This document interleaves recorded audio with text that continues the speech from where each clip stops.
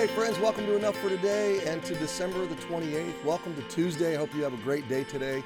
And officially here on Enough for Today, this is the fourth day of Christmas. So merry fourth day of Christmas. Hope you're getting ready for the new year.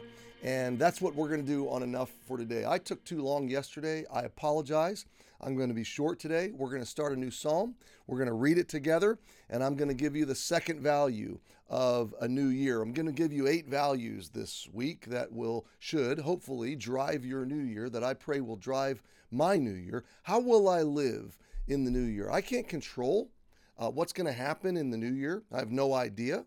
Maybe this is the year Jesus returns. Maybe this is my last year of life on earth. I don't know. You don't know.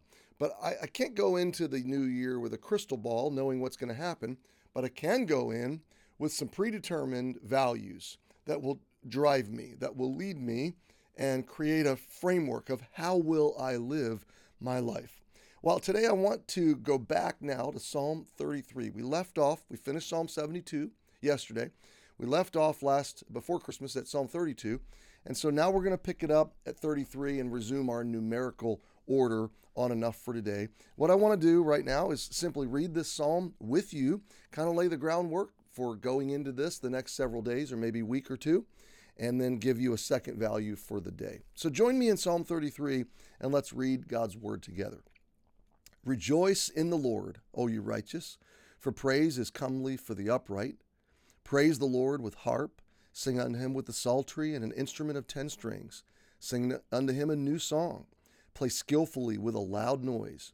For the word of the Lord is right, and all his works are done in truth. He loveth righteousness and judgment. The earth is full of the goodness of the Lord.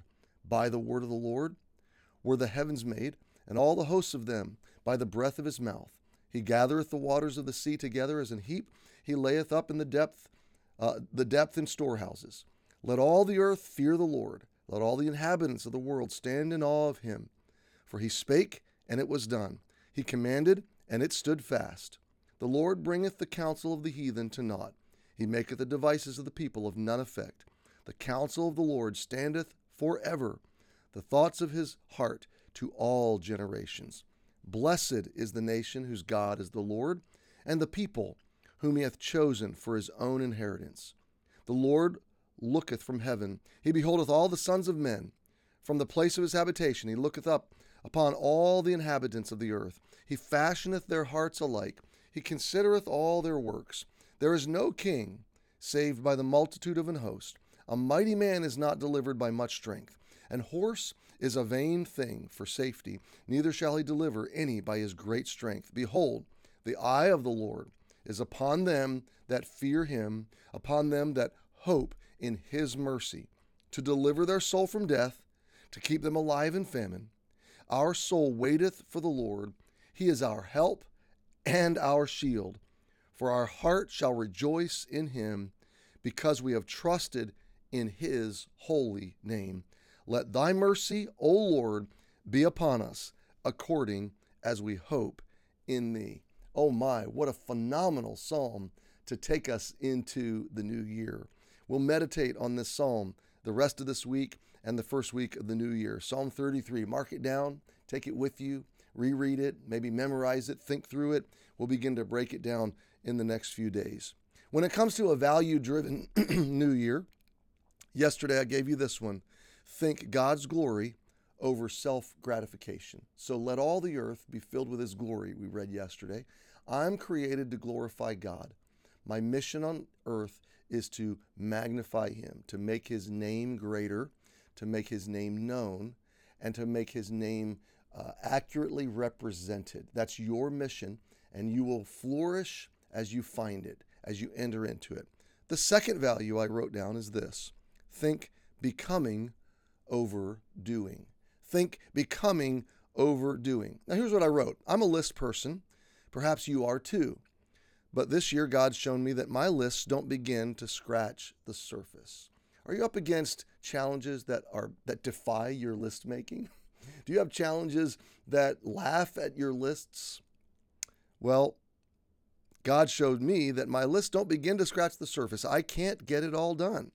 And through all the transitions of life and the challenges of life, He has loudly said, "You focus on being and let me handle the doing." If we focus on becoming, then God will intervene and touch our doing that it might have maximum impact. Make sure that your doing flows from your being or your becoming. Become who God wants you to become, and He will do through you what He wants done through you. We're so focused on getting things done, and I fall into that trap too. Enough for Today, though, is designed to help us be. Why did I commit to doing this? Because it forces me to be. Now, it is a doing for me, I get it, but I've got to think through this. I've got to choose to be with God and with His Word if I'm going to lead you to that same place through Enough for Today. And so, my friend, we all want to get through our list. We've all got some things we'd love to do this year, or we'd love for God to do. But the highest value outside of His glory is that we are human beings. He calls us to be with Him, and He with us, and He calls us to be becoming, to become by His grace, by His Spirit. He calls us to grow in grace. He calls us to renew our minds by His Word. He calls us to walk with Him and He with us, and to be transformed by His grace. So, my friend, this year, decide that you will focus on being over doing. That's a big value. You'll be surprised what God will do if you'll focus on the being. Happy Tuesday. We'll see you tomorrow.